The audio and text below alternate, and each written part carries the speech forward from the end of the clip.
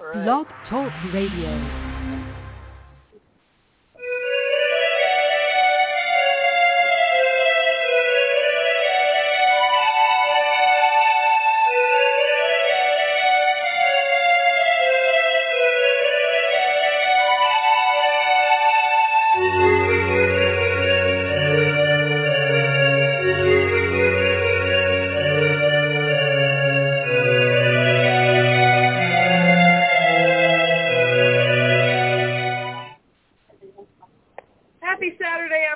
Welcome to Desperate House Witches. My name is Raina Scar. I am your host. Desperate House Witches is not a GPG or even an R-rated show, so if bad talk, dirty language, bodily functions might upset you, this may not be the show for you. Desperate House Witches is brought to you by the incredibly wicked one, the amazing Dorothy Morrison. Please check out www.wickedwitchstudios.com. Also, please check on the social media page for Wicked Witch Studios. There is a social media wonderful sale going on of Dorothy's limited edition candles, and the link is in that Facebook page. So check out wickedwitchstudios.com. All right, for the hour, or whatever's left of it, all the way from his trip, actually coming off of his trip overseas, the wonderful, amazing, I love this guy, Jason Mankey. Hey, Jason, how are you? Hi, Raina. I'm good. I can't live up to that introduction, so thank you so much for your kind words. I will try. I'll try to be amusing for the next hour. Well, Jason, you know, you are amusing. You are a very good person, and part of the reason I wanted to talk to you, you know, I feel badly because every time I talk to you about your current book, you're already another book ahead. And, I mean, I know that you have a book coming out in December about witchcraft witchcraft with the Greek gods, something you've been co-writing with Estrella Taylor, who I also love very, very much. But today we're going to talk about The Witch's Book of Spellcraft, a practical guide to connecting with the magic of candles, crystals, plants, and herbs. And, wow, Jason, I've got to ask you about this because you didn't write this just by yourself. You wrote this with two coven mates, is my understanding, and your lovely wife, Ari. So I've got to know, how is that being one of the greatest collaborator on books about witchcraft? You know, collaborations are always different. So the first time I collaborated with someone, I wrote The Witch's Altar with Laura Tempest-Zakroff. And Laura has written other books, and I had written other books, and we mostly just went through it, and it's like, you'll write about this, and I'll write about that, you know, and we didn't necessarily, like, really bounce ideas off of each other. We just wrote our sections. And that's what writing the Greek Gods book with Estrella has been like. But this was a whole other sort of journey. So I wrote it with three people from our covens, and then obviously Ari, my wife, is one of those three people. And I wrote most of the book, but I feel like everyone's ideas are in the book. So we would meet. I would ask them questions. They would tell me things. I would take copious notes. And then I would try to get all of those different perspectives into the book. So it was a really different way of writing. You know, while I was writing the book, I would, like, look at my notes, and then I would, like, check things off, like, yep, there's that idea, check, check, check. You know, and I had to write this book with other people because I'm really good at writing about history, and I think I write good rituals, but I'm terrible at writing spells. And Matt, Amanda, and Ari are just like wonderful witches when it comes to spellcraft, and I knew that I needed their voices in the book, and so that's what it ended up being. It was really fun. Sometimes I'd take one of them out for wine or something, and then I'd be like, okay, now we're going to talk about herbs for an hour. Come on, Matt, tell me everything about all these various herbs. And I did the same with stones and Ari and oils with Amanda. Yeah, it was really fun. It was really different. We wrote it during COVID in 2020, so that was kind of the height before vaccines, before we really could do anything.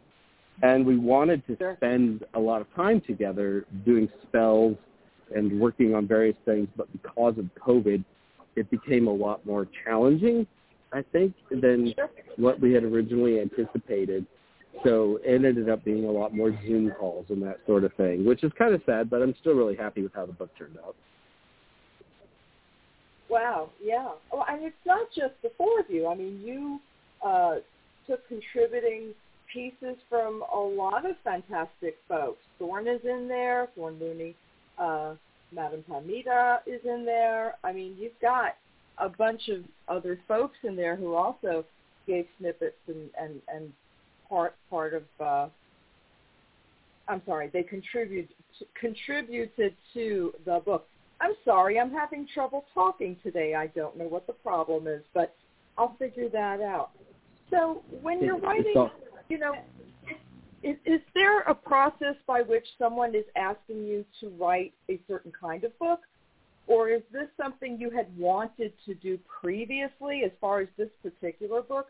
Because you do write a lot of what I consider specialty books.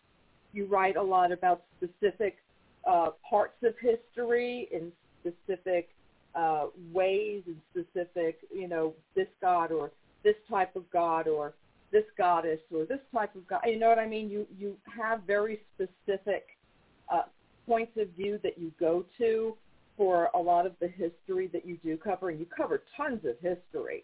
But this is, to me, like a really big, beautiful spell book, but not just a spell book. It's very much a path book, the likes of which I haven't really seen, like this one in particular. It's really detailed. It's really lovely.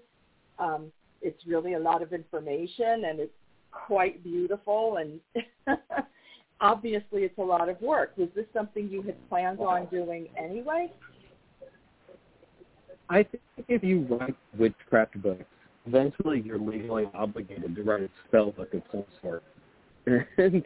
you know, that's tongue-in-cheek. There's nothing, like Llewellyn doesn't tell me what to write. But it just seemed like a natural progression, right? So I thought maybe that would be something that I would like to write. And I was thinking in the shower one day about... Jason, you're warbling a little bit, so I need you to find a bit of a better spot, if you could. Yeah, like, it's really sad where we live. Like, our phone, like, our reception is terrible. Like, we get no bars in California. You're better right now, actually. Good.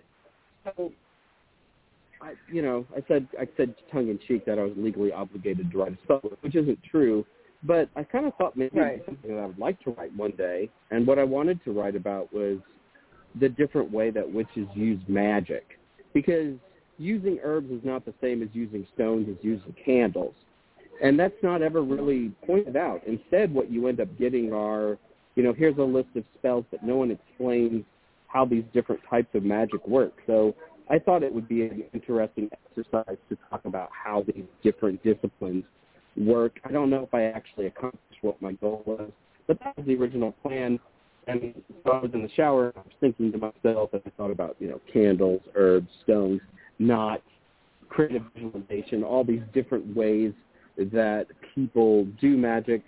And then I ran to my computer and I, like, wrote down, like, chapter outlines, and so I had these ideas of how to spell things out. And then after the end of, like, the how to work the magic sections, I wanted to have lists of spells. So I texted Matt, I was like, would you help me with that? Would you be a part of this process?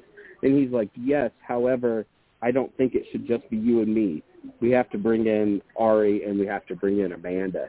So that's kind of how it came about. But I always want to write books that answer questions that I've had. Like 20 years ago, if I had a question and I couldn't find it answered in a book, now I want to write the book that gives that answer. Which is wonderful. And, you know, the scope and breadth of this book is really great, not just for people like us who, you know, when I came into magic, we were assumed to have certain levels of knowledge that we just didn't have. I mean, I'm a bit older, so I should actually just say me. It was just kind of understood that you knew which herb to use for what, and which stone went for what, and candles and the whole 9 yards.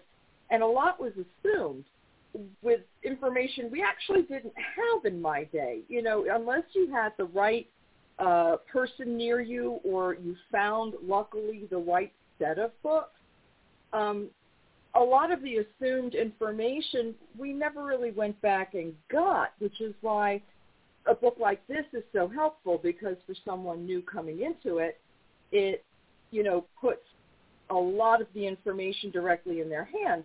But for somebody like me who's older, who didn't go back and get all the assumed knowledge, this gives me a lot of it. So I like this book for everybody for that reason. And I also like having something written, again, by another Gardnerian, because there's not a whole lot of us that are out so publicly and certainly not writing these classic kind of books like we used to get. So I'm really happy that you're out there, for me, representing us. That's how I look at you. Do you know what I mean? You're very kind. I think you're nicer to me than maybe I deserve. But I will say that, one of the problems with, especially kind of spell books is they're like cookbooks. There's this is how to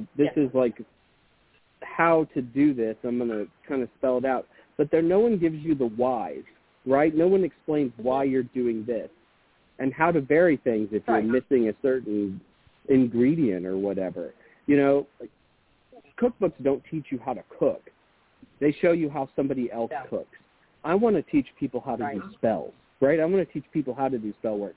And while there are spells in my book, I do think that the book is set up so that when you're done reading it, that you really know how to do your own work. Because I think spells are better when we create them ourselves.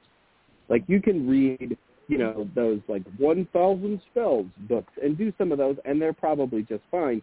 But I do think the magic's more powerful when we write our own things. So that's why we wrote the book, so people could learn how to do it on their own. And we're really adamant throughout the book, feel free to change things up, feel free to adapt these spells. What we've written is a beginning, it's not an ending. Oh, absolutely, absolutely. But, all magic, the intention behind it is what makes it propel, what makes it work. And, I was having this conversation quite recently, as a matter of fact, that you've got to have a framework, though. And a lot of the time, young folks, when I was a young folk, I didn't have a framework. I had, books by Sybil Leek and Patricia Cawthorn, and I had, Buckland and all the older stuff, and there was a lot of presumption of what we actually knew for quite a long time. But this book really is great at saying, if this is what you're wanting to do, there are various ways to go about it. And it's not just one voice. When you read the book, you see that there are multiple voices. And sometimes one voice resonates more than another, depending on who you are and what you're going for. But magic, without having the intention of the person doing the actual casting, if you're just going to recite someone else's words, it's not going to be as effective as when you put in your own belief and your own words, and it has to feel right. Just spouting off somebody else's words may be okay as far as the framework of it, but without the person behind it, you've really got something that can fall quite flat. So it's a great set of frameworks that you have in the book. You explain a lot of why certain things are for certain spells and why this herb works here. And, it's very, very informative. And I'm very appreciative of books that give a lot of that information. Well, this is what you do with this, and this is why you do it. And I still find that there's a lack of that kind of book out there. So that's why I'm really excited. I have to be honest with you. I have a lot of your books. This one's my personal favorite for that reason. I'm sure you're going to hear that a lot. I will say this book has gotten the best reviews of my writing career. I mean, we're 8 books in, and people seem to like this one better. You know, usually by now I'm used to like a 1-star review or something. So everything's mostly been positive is not something that I'm used to. But the different voices, you bring that up, is really, really important to me. One of my favorite sayings is there are no absolutes in witchcraft. There's no one way you have to do anything. The way that you have to do things is the way that it works for you, right? And in that sense, how things work for me may be different than how things work for Ari. While we were writing the book, we were talking about, you know, different stones and things, and we were talking about pyrite. And Matt and Amanda were like, well, you use pyrite for money spells, right? Because it's fool's gold. And I was like, I would use pyrite to trick people because it's fool's gold, right? That's what it does. It tricks people. Yeah. And both interpretations, I think, are valid, right? As long as it makes sense to you, that's how you should use it. Though I'm really proud, though, that I did kind of get Matt and Amanda to come to my side after the book came out because they'd listen to me doing these podcasts. And I'd be like, it fools people. They're like, oh, yeah, that's really pretty sharp, Jason. It's about the only time they said that. But yeah, really, you're pretty sharp, Jason. Sure, that's not true.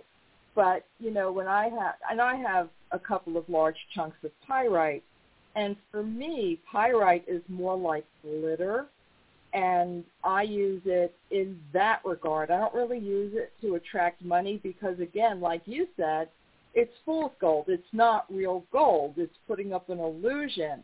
So I just use it as a shiny to amplify power. That's all I use it for. And I think it works for me that way. See, so that the ability to use different things by different people and see the validity in all of the uses is extremely helpful because there's, back in the day we had a book called The Magical Formulary by Herman Slater. I'm assuming you're familiar, but you may not be. But it was my first horrible book Herman. that I ever. I know Uncle the legacy Slimy. of Herman very well. Yeah. Yes, we used to call him Uncle Slimy. Absolutely. Well, being from New York, I spent quite a large amount of time at Enchantments and Magical Child and all of the other places that were available back then in the late 70s, early 80s. And that was my first cookbook, quote unquote. And it didn't say why you did anything. It just said, here's your spell, here's everything you need, go get it. Oh, I may have it at my shop so you can buy it. And then you can go do your spell. And they were elaborate. 9,000 ingredients and this and that and do this at midnight. And holy shit, you want to talk about like warding somebody away from magic. Some of them were great, but it was very complex. And the idea that, when you get older, you know more and you do better, and you know how to substitute ingredients. If you don't have buttermilk, you take regular milk and some lemon, and you stick them together, and it equals the same damn thing.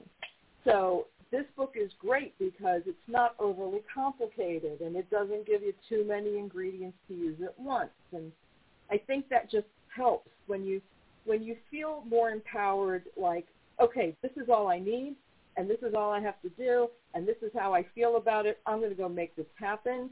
I think it's much more powerful than having a shopping list that you have to wait 3 weeks for your ingredients to show up before you even get started. It's really important to me, and it was important to Amanda and Matt and Ari. Magic should not be hard to do. We shouldn't have to invest like $50 in things in order to do a money spell to pay your rent. Right? Magic should be accessible. And I think especially in the 70s and 80s, a lot of those early books made it really inaccessible in a lot of ways.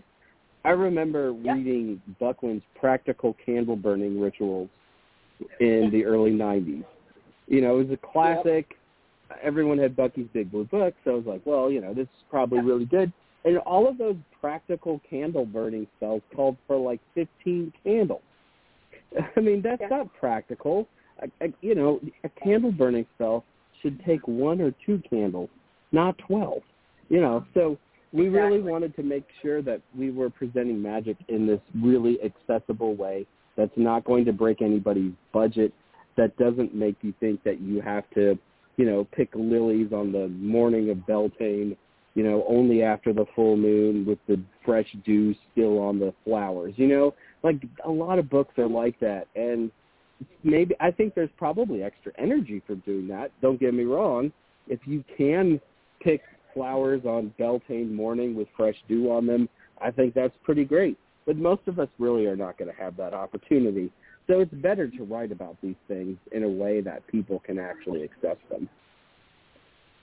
It's so important, especially now. We're still.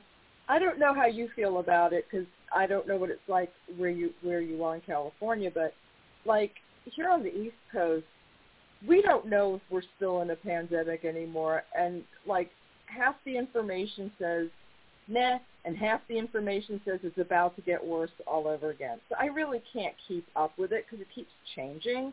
But, a lot of folks took a real beating financially.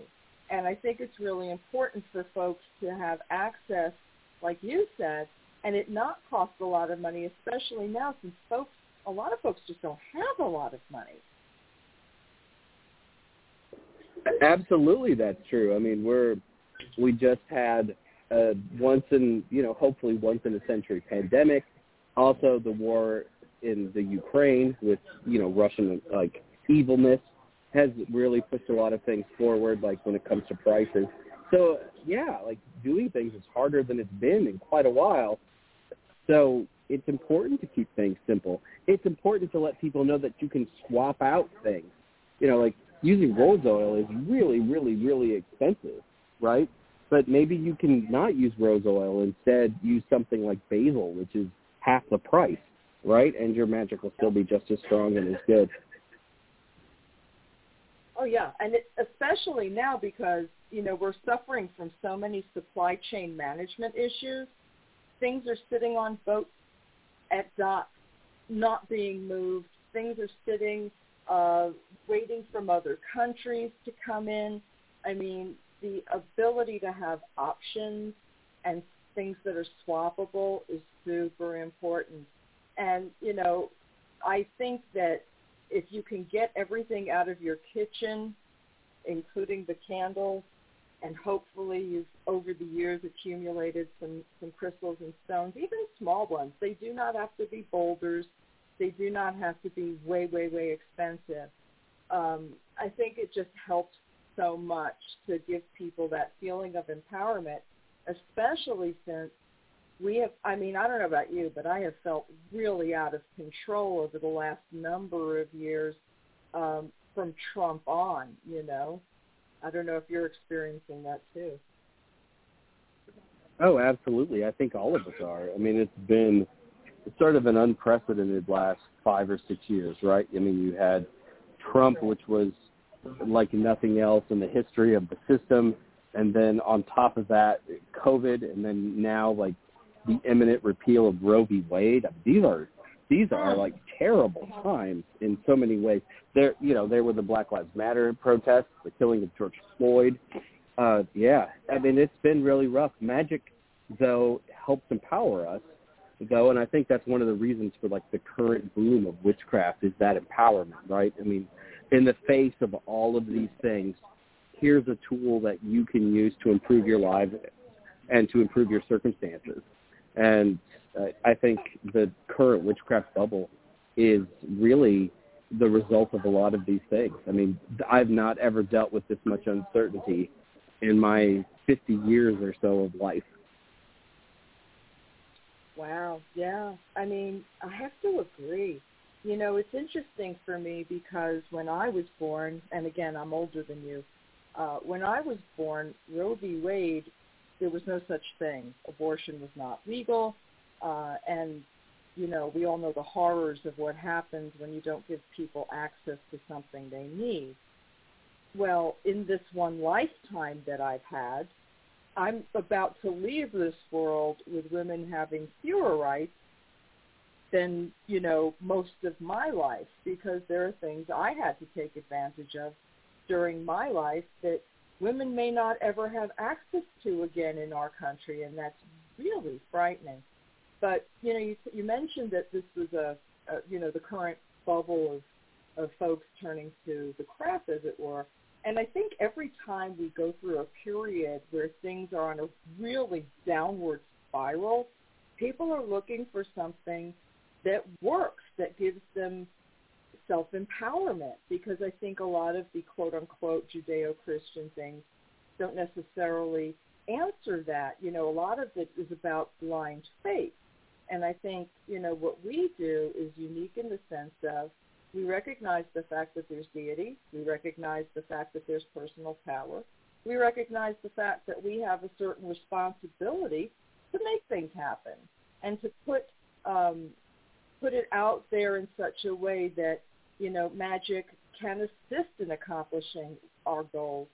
It just seems like every time there's something really shitty going on in the world, a lot more folks start turning to alternate, quote-unquote, religions, So it's kind of nice to see that people are, I've noticed that over the years a lot of people are leaving the Catholic Church. Well, a lot of those people are coming our way, Maybe it's because they like ritual. I don't know. What do you think? I think that there's an attraction to ritual for a lot of people. You brought up, when the witchcraft sort of booms hit. And if you look at the history of things, like in the early 1950s when we had the first modern public witches in Great Britain, that came at the end of World War II, right? And there are still lots of shortages of supplies and things. It's a really uncertain time for a lot of people, and they find hope and faith in witchcraft. The second boom is the late 60s through the early 70s. There were a lot of things going on then. I mean, we kind of had what we call today the hippie movement, but you also had the civil rights movement, but you had catastrophic things like the assassinations of JFK, Martin Luther King Jr., RFK, runaway inflation in the early 70s. Witchcraft feeds into that, right? Because we want to take control of our circumstances. And witchcraft gives us the means to do so. I'm not surprised that things are how they are right now within our community, with so many people coming to it, so many people finding the craft for the first time. It's really exciting too, as somebody who's been doing this a while. I know you keep telling me how much older you are than me, but it's not that much older, But I appreciate you making me feel like I'm. Yeah. You wear it well. You wear it really well. Well, thank you. You're sweet. You're being kind. That would be you. But thank you. I mean, I'll be 61 in a few months, so I thank you again. That's a very sweet thing for you to say, and I will specifically hug you when I see you, which is going to be very soon. I'm so excited. But 61 is the new 31, right? 61 is the new 31. Oh, if that was true, let me just say, wishes for fishes.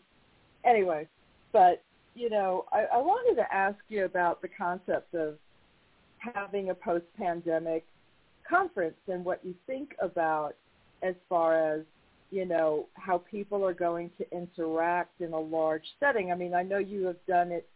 You've done it more recently than I have. This Mystic South is going to be, for example, my first big pagan gathering since the pandemic started. So I was just wondering how different it is out there. Are folks having an okay time social distancing, or is that not happening from what you're seeing? It's a mixed bag. I think that festivals have the really best of intentions, and I really appreciate festivals that make you either bring in a negative COVID test or you have to show proof of vaccination, right? COVID's not going away anytime soon. We're going to have to live with this for the rest of our lives. Luckily, it's not as damaging as it was 2 years ago, right? The virus has become less fatal. I mean, I don't want to downplay the virus in any way, but the new variants are much less severe than the originals. So I went to Paganicon in Minneapolis at the end of March, and you had to have a negative COVID test to get in, which I thought was a pretty good thing, and I felt really comfortable. They still required masks in public settings. However, oftentimes those masks disappeared very, very quickly. And there's really no way to enforce that. I think if anybody goes to a festival expecting everyone to be masked 24/7, they're going to be really disappointed. Because I think it's in our human nature not to wear the mask to a degree. And it feels really weird saying these kind of things because it makes me feel like a Tea Party or a Trumper or something. I wear masks when I go to Target. I mean, I wear masks when I go to the grocery store. I wear masks when I'm on public transportation. I wear masks often when I'm inside. But when you're with your friends that you haven't seen in 2 years, it's, and especially if you're like at a concert or something, right, and you're sipping on whatever adult beverage you might be sipping on, it's really hard to keep that mask off. And you just sort of watch them disappear as the festival goes on. I think that there is risk inherent in life, and how comfortable you are with that risk should play a role in whether or not you want to go to a festival. God, I sound like a COVID denier, and I don't want to sound like that at all, but I'm also a realist about how people will act. Absolutely. I don't think you sound like any kind of a denier of fact at all.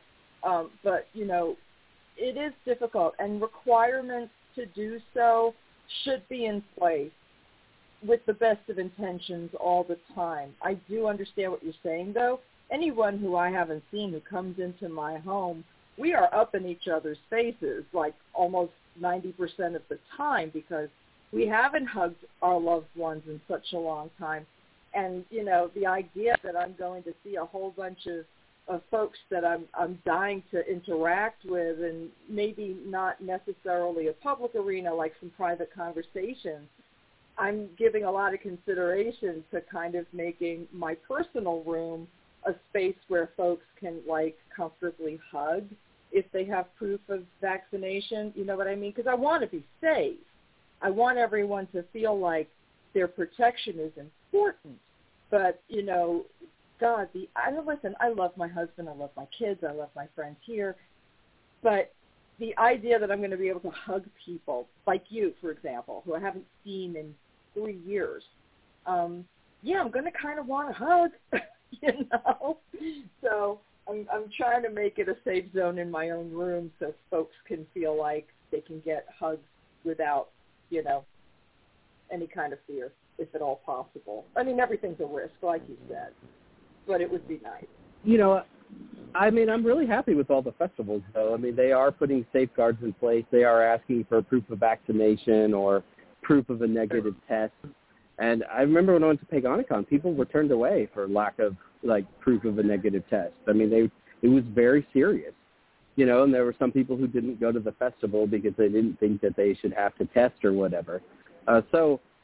Those kind of safeguards, I think, are great and are important. And I'm glad that we're not just having festivals where, hey, I'm walking in off the street, I want to hang out with people, So I feel really good about it, especially the indoor ones. I think you need that extra layer of security to some degree. But you also, again, I think you have to be realistic about how people will do things, right? And, maybe on Saturday night they're not going to want to wear a mask or something. And, if it's within the current CDC guidelines, it's kind of hard to tell them otherwise.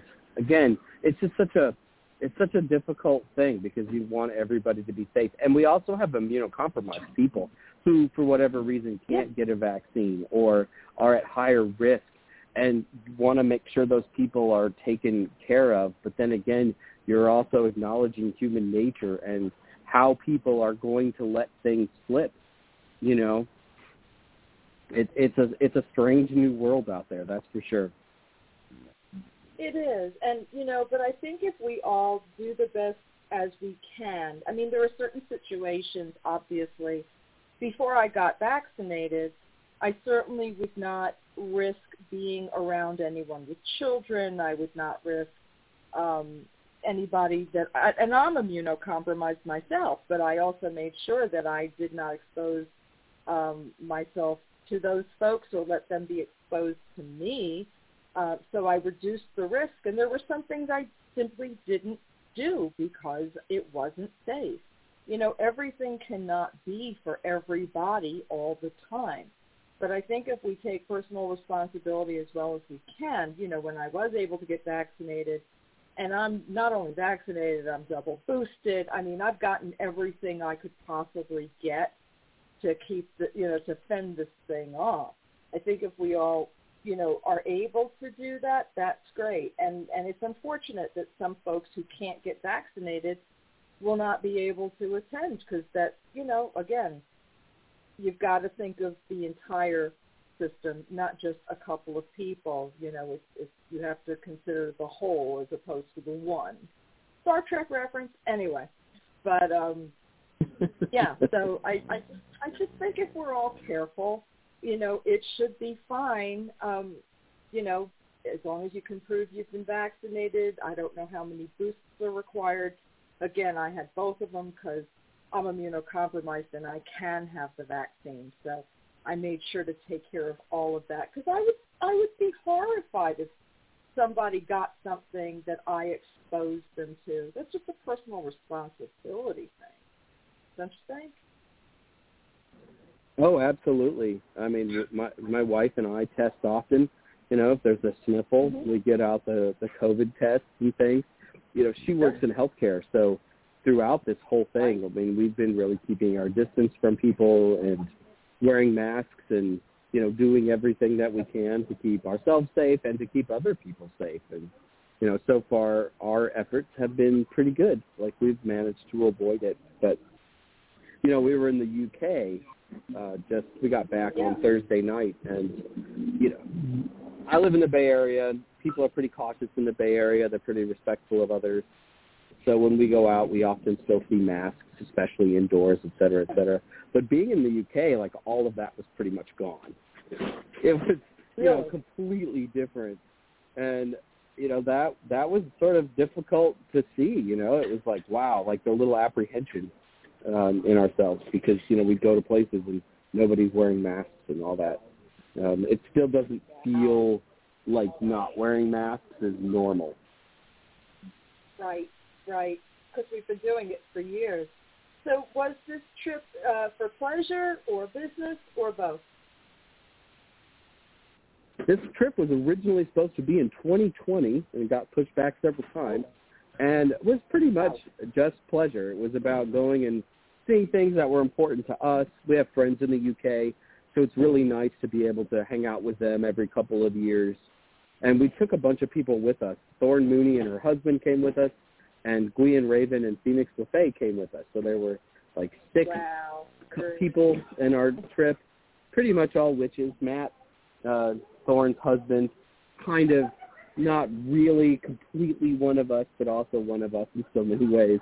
So it was really fun. Yeah. And, you know, we went to a lot of sacred sites, went to Avebury, some ancient burial sites from thousands and thousands of years ago, Glastonbury, you know, and then prowling around London and going to the great bookstores there like Atlantis and Treadwell's. It was really fun and didn't have to teach any workshops or do any writing or anything like that. I just got to enjoy my time and have as much English cider as I could possibly consume. That's awesome. You know, sometimes it's nice to just go somewhere as a quote-unquote civilian where you're not on call to be the person that people know publicly. It's kind of nice to be able to go somewhere and just be another person in the crowd. That's just me, you know, no big deal, nothing to see. Yeah, it was really great. I got to meet Ronald Hutton for the first time. He's the author of the book Triumph of the Moon. Wow. I'm a big fan of Professor Hutton's work, so I'd never met him before, so being able to see him was like this really big deal for me. I don't have a lot of pagan idols anymore, I guess, but Ronald Hutton is still one of them. So seeing him was like this huge, awkward moment for me. Awkward? Was it not planned? It was awkward in the sense that I was so starstruck. I didn't know what to say, and I didn't quite. I was worried that I might faint, and I did not. But I was still, you know, not on my A game when I talk to him. You know, I was like, oh my God, you've had such a big effect on me and my work, and I think you're the best. You know, like very like fanboy kind of thing. Yeah, but don't you love it when someone comes up to you and says that? It depends on how they say it, and sometimes it can be overwhelming. That's for sure, yeah. Right? But it's always gratifying, though. That's for sure. I mean, hearing that your work has made a positive impact on somebody or that they've gotten something out of it really makes writing worthwhile. I think as authors, we often gravitate towards the bad reviews and like, you know, what did I do wrong? Why is this person's reading comprehension so poor? That sort of thing. The Horny God book reviews, I mean, I don't want to inflict violence on anyone, okay? I have to be really careful here, but there are some people who have written reviews on places like Amazon, and they're just so not unrepresentative of the work. And it's really painful to see, you know, like that 1-star review, you know, somebody did not read the book really, right? And so they're leaving this review. Yeah. And maybe somebody doesn't read the review, but they see, like, the stars, and it might affect, like, their desire to buy the book or something. I could talk at length about the sometimes, like, really misguided reviews of the Horn God book. Over the last year or so. Sorry. I just saw one the other day, so it's fresh in my mind. Oh, did you? Oh, honey, I'm sorry. I'm so sorry. It's a great... You know what it's like being a public witch, right? You have to put on some armor. You have to have some shields up. You know, it's not all easy. It's not all nice. You have to have a thick skin, and I realize that, but it still hurts, though, like when somebody picks apart your work for reasons that you don't think are valid, right? And, you know, one of the biggest criticisms of the Horn God book is that it's woke, because I talk about, like, horned goddesses for a few pages, and, you know, oh my God, like, if it doesn't have a penis, you know, there's a bunch of people, like, going crazy and thinking that I have, you know, absolutely, like, sort of defiled the horned god or something. It's so silly. I understand what you're saying, and you know very well that if you had not spoken of any female horned goddesses, you would have received much along the same lines, if not more, criticism. You know that. Possibly, but for me, like, the book is about where the research took me, right? I didn't write it with the political agenda. It's just that there were female tans in the ancient world. Oh, who knew, right? Yeah. And, you know, for somebody to get upset about that is weird. And there were female deities with antlers found in areas where artifacts of Kronos have been found. I think that you have to write about those things because they were there, and that's the honest thing to do. But for people to sort of accuse me of writing with an agenda is, like, you know, it's hurtful. My agenda is only to tell the truth, and, yeah, that's it, you know, especially with a kind of more of a history book like that one. Exactly. But here's the thing. Most people, there's lots of reason to find offense in American history. There's lots of reason to find offense in the way my tradition was imparted to me at the beginning, because it was very male-female and all of that. But, you know, when you know better, you do better. And this whole idea of this person's woke, this person's not, please, with the fucking every 5 seconds, a new label on something so people can rip it apart, even if it's a good thing. Because I'm sorry, the idea that you can change and grow and accept new modes of thinking isn't woke or not woke. It's fucking human, and we're all supposed to be able to do it. I don't think the need to slam people for wanting to accept the new things that come to us through new experiences and new people and, new ways of being is a beautiful thing, and it doesn't require a label. It's not woke or not woke. We used to call it just being human and being able to grow and change. So I really hate these fucking labels about being woke or being that, It's crazy. Yeah, I find it sort of frustrating sometimes, especially the woke label. Most of the time people are called woke for just accepting others, right? I mean, that's the bare minimum that we can do in society. There's a place for everybody in the craft. Everybody in the craft, no matter how they identify. And people who want to push others out, it sickens me and disappoints me. We should be so much better than that. We should. Back in the day, we all said we wanted it to be, back when we were still not saying the word witch out loud, where it was, you don't talk to people about this, you keep it close to the vest, it's nobody's business what you're practicing. All we wanted was the fact that we might be able to one day out loud say we were witches and not have people try to stone us or shoot us. I mean, and this also is in my lifetime, okay? So you can only imagine the idea that you would hold on to something and gatekeep it in such a way as to slam everything that comes after you, which is what this smacks of to me. It's a very shadowy way to say, oh, well, the way you think about people isn't cool.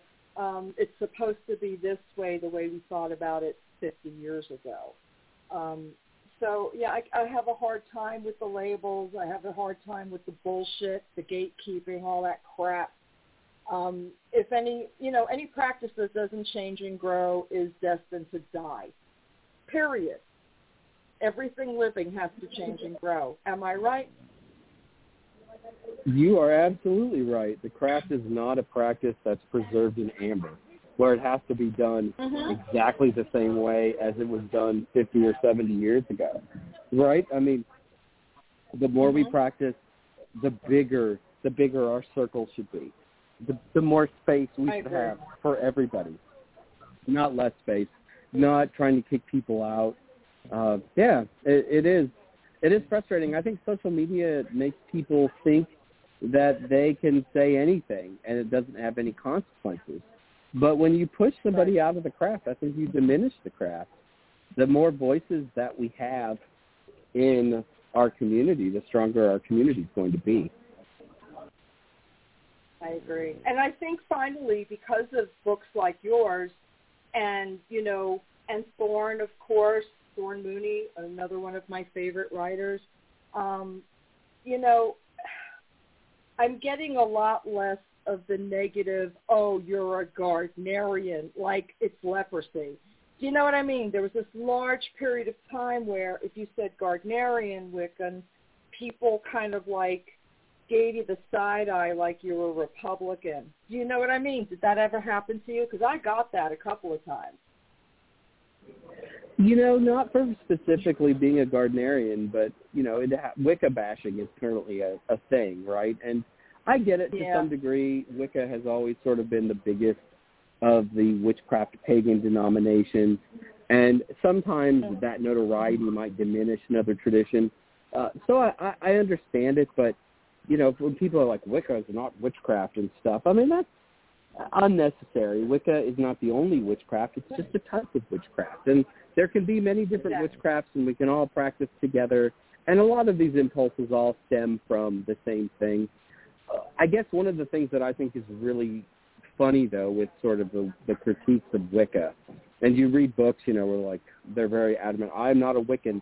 And what they are writing about in their books is basically Wicca. If you cast a circle, call quarters, invoke deity, do a seasonal working in the middle, cakes and ale, I mean, that's essentially like the Wiccan formula for ritual. So to badmouth Wicca while using that formula has never made sense to me. If you don't want to call it Wicca, that's completely fine. But there's no reason to denigrate those who like to call the practice Wicca. Yeah, I mean, I'm proudly Wiccan. I say that, and, again, I have in the past gotten the side eye or the negative comment like, oh, well, you're stuck in the past. And it's like, no, I'm very much not stuck in the past. Yeah, it amazes me. People just look for a reason to validate themselves through hurting others, and it's not a pretty thing, and I don't find it to be kind. You mentioned earlier about how a review can, a bad review can really hurt you. And when I first started broadcasting, now over a decade ago, I made the mistake one time of reading a really bad review. And, I mean, not good. This person, oh, honey, this person dismantled me from one end to the other. It was like, she's too fucking loud and nasty and blah, blah, blah, and she's so opinionated, and who does she think she is? I mean, literally. And I only do one live show a year with a camera on, and that's Mystic South, which is where I'm hoping to see you very, very soon. But yeah, so this woman just really ripped me apart, and it was so bad. It upset me so much. It affected me for like the first month. And I'm like, this is not good. And then somebody said, oh, look, you've got this really great review. So I read one more review to cancel out the bad one. And I said, this is it. I'm never going to read another review ever again. Because if you believe the bad ones and the good ones, you can't not believe one and believe the other. So it's all good, it's all bad. You're going to have a mix no matter what. Keep doing what you're doing and ignore it. Just ignore the reviews. Keep doing what you're doing because there's always going to be an audience. Jason, people are always going to buy your books. Always, always, always. Period. Because they're good. They really are. I think sometimes, though, like the bad reviews and whatever, say more about the person doing the review than the actual book. And I will admit that some of my bad reviews I wear as badges of honor because it's obvious that the person writing the review is a fucking idiot and like a terrible person. So that the fact that they hated my book is completely fine because I don't want them to really read my stuff if they're not going to be accepting of others. Sure.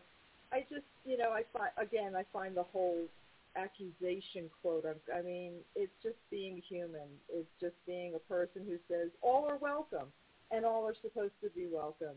And quite frankly, anybody who doesn't think all should be welcome are entitled to their opinion, but not near us. You know what I'm saying? Like anyone can believe what they want to believe.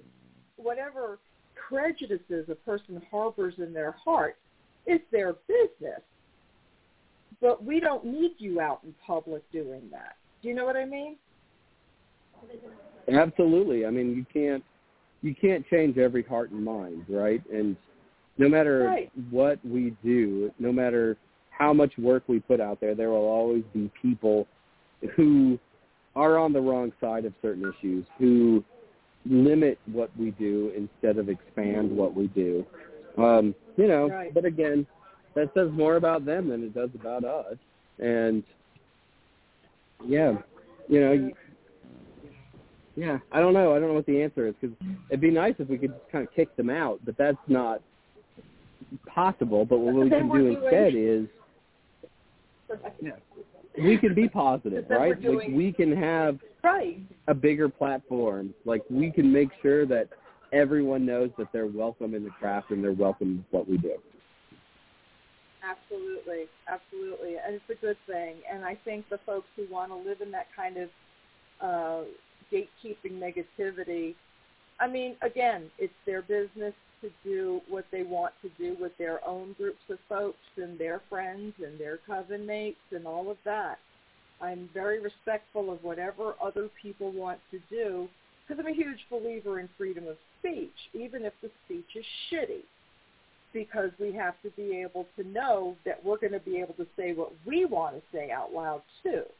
So, it's a really fine line when people come after you for something that's really about them. But again, all speech, in my opinion, should be protected to a certain extent unless it's intended to cause harm, physical harm. Like I don't believe in the fact that you should be able to say, go hurt this group of people like a previous president did, basically suggesting that people should go take out this person or that person or this group or that group. No. Hate speech like that should not be protected. Opinions should be protected, but opinions are not necessarily something a person's going to live and die by. Now, speaking of opinions, I just wanted to go back very quickly in the last couple of minutes and we had talked about Roe v. Wade briefly, but if that is overturned, of course we know that other groups are going to be targeted next. And I was wondering if you thought we were on that hit list.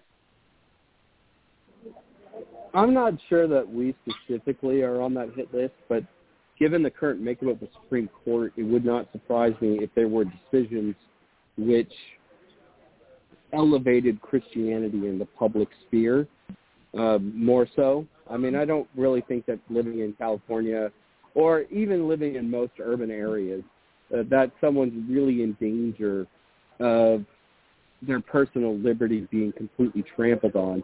But I do think that there's a real possibility that we might see like a push, like to have our tax money go to Christian schools, right? And that should not happen. A push to see more overt displays of Christianity on the public square while negating other faiths and traditions. Does that make sense? I do fear that. I also really fear for my LGBTQ friends because I think that's the Supreme Court is going to go. Anyone Jason, you're warbling again. Yeah. Anyone who thinks that the LGBTQ am I still wobbly? A little bit, but I'm hearing you a bit better now. Yeah, but you're better. We're talking about LGBTQ, and I am, please say what you were saying. Anyone who doesn't think that the LGBTQ community is a huge part of the greater pagan and magical communities is completely wrong. I mean, they are a huge part of everything that we do. Their voices are essential to what we do, and I'm really, really worried about what the Supreme Court's going to do in that regard. I could see this current iteration of the Supreme Court maybe not overturning gay marriage, but allowing it to be a matter of the state. So in certain states, you are a full citizen, and then in other states, you are less than a full citizen. And that's really, really scary. And, we're in a bad place with this current iteration of the Supreme Court. I think Roe v. Wade is really just the beginning. Most of us have never lived in a time where rights have been curtailed. Rights that we've been given have been taken back. Yep. And that's what we're seeing right now. Correct. I agree with you, and it is so frightening. It really is. And I don't know what to do about it. But before I let you go, because we're close to out of time, but I wanted to ask your opinion. What do you think of these online groups trying to do ritual or spell casting against these things in a very large manner, like public ritual, only doing it online? I just wanted your opinion on that. I think the more energy we throw at these problems, the better. So I'm all for it. Hex Donald Trump, hex the 5 terrible members of the current Supreme Court. I am down with all of it. We are fighting. I don't want to say that we're fighting a war because I don't want to minimize the physical harm that soldiers put themselves in. However, we are fighting a battle for the heart and mind of our country. Are we going to be a place that embraces everyone? Or are we going to be a place that only embraces a few white people who happen to believe a certain way? I am of the opinion that I want to be a part of the country that embraces everyone. So do the work, do the magical work, but also do the work in your community. You know, the minimum is voting. The extra is organizing, giving money, you know, going to protests, doing whatever you can to raise awareness of these issues and these rights that I think are really in jeopardy. I agree. Wow. Jason, I cannot thank you enough for taking time out. I know you probably have 9,000 things to attend to since you got back into town. But again, the book is The Witch's Book of Spellcraft, a practical guide to connecting with the magic of candles, crystals, plants, and herbs. It is a beautiful book. It really is. For someone new to the craft or someone like me who's old to the craft, can't recommend it enough. It's fantastic. Jason Mankey, I adore you. Can't wait to see you, and thank you again for spending some time with me. Tell folks where they can catch up with you. I'm available on all social media. You know, I'm on Twitter. I'm on TikTok, which surprises me, Instagram, usually at Pan Mankey. If you just Google Jason Mankey, you can find out pretty much everything about me. It's really revealing. There's no privacy anymore. Yeah. And Raina, it is always a pleasure to talk to you. You're one of my favorites. I can't wait to see you in July. It's going to be so good. So give you a giant awkward hug, and you're going to be like, please, Jason, let me go. And I'm going to be like, no, I'm going to hold you just an extra second or two. Hopefully, I would love it. consent. I would love it. Yeah. Fantastic. No, I am dying to hug you and give you a big fat kiss on the cheek. I miss you horribly. And again, thank you again for this beautiful book, for a fantastic hour. And I'm going to see you very soon. And much love to Ari and to Matt and Amanda. Also, thank you to them for being part of this amazing book. And again, all our love to Ari, and I will see you very soon. Thank you. It's been really fun. All right. Take care.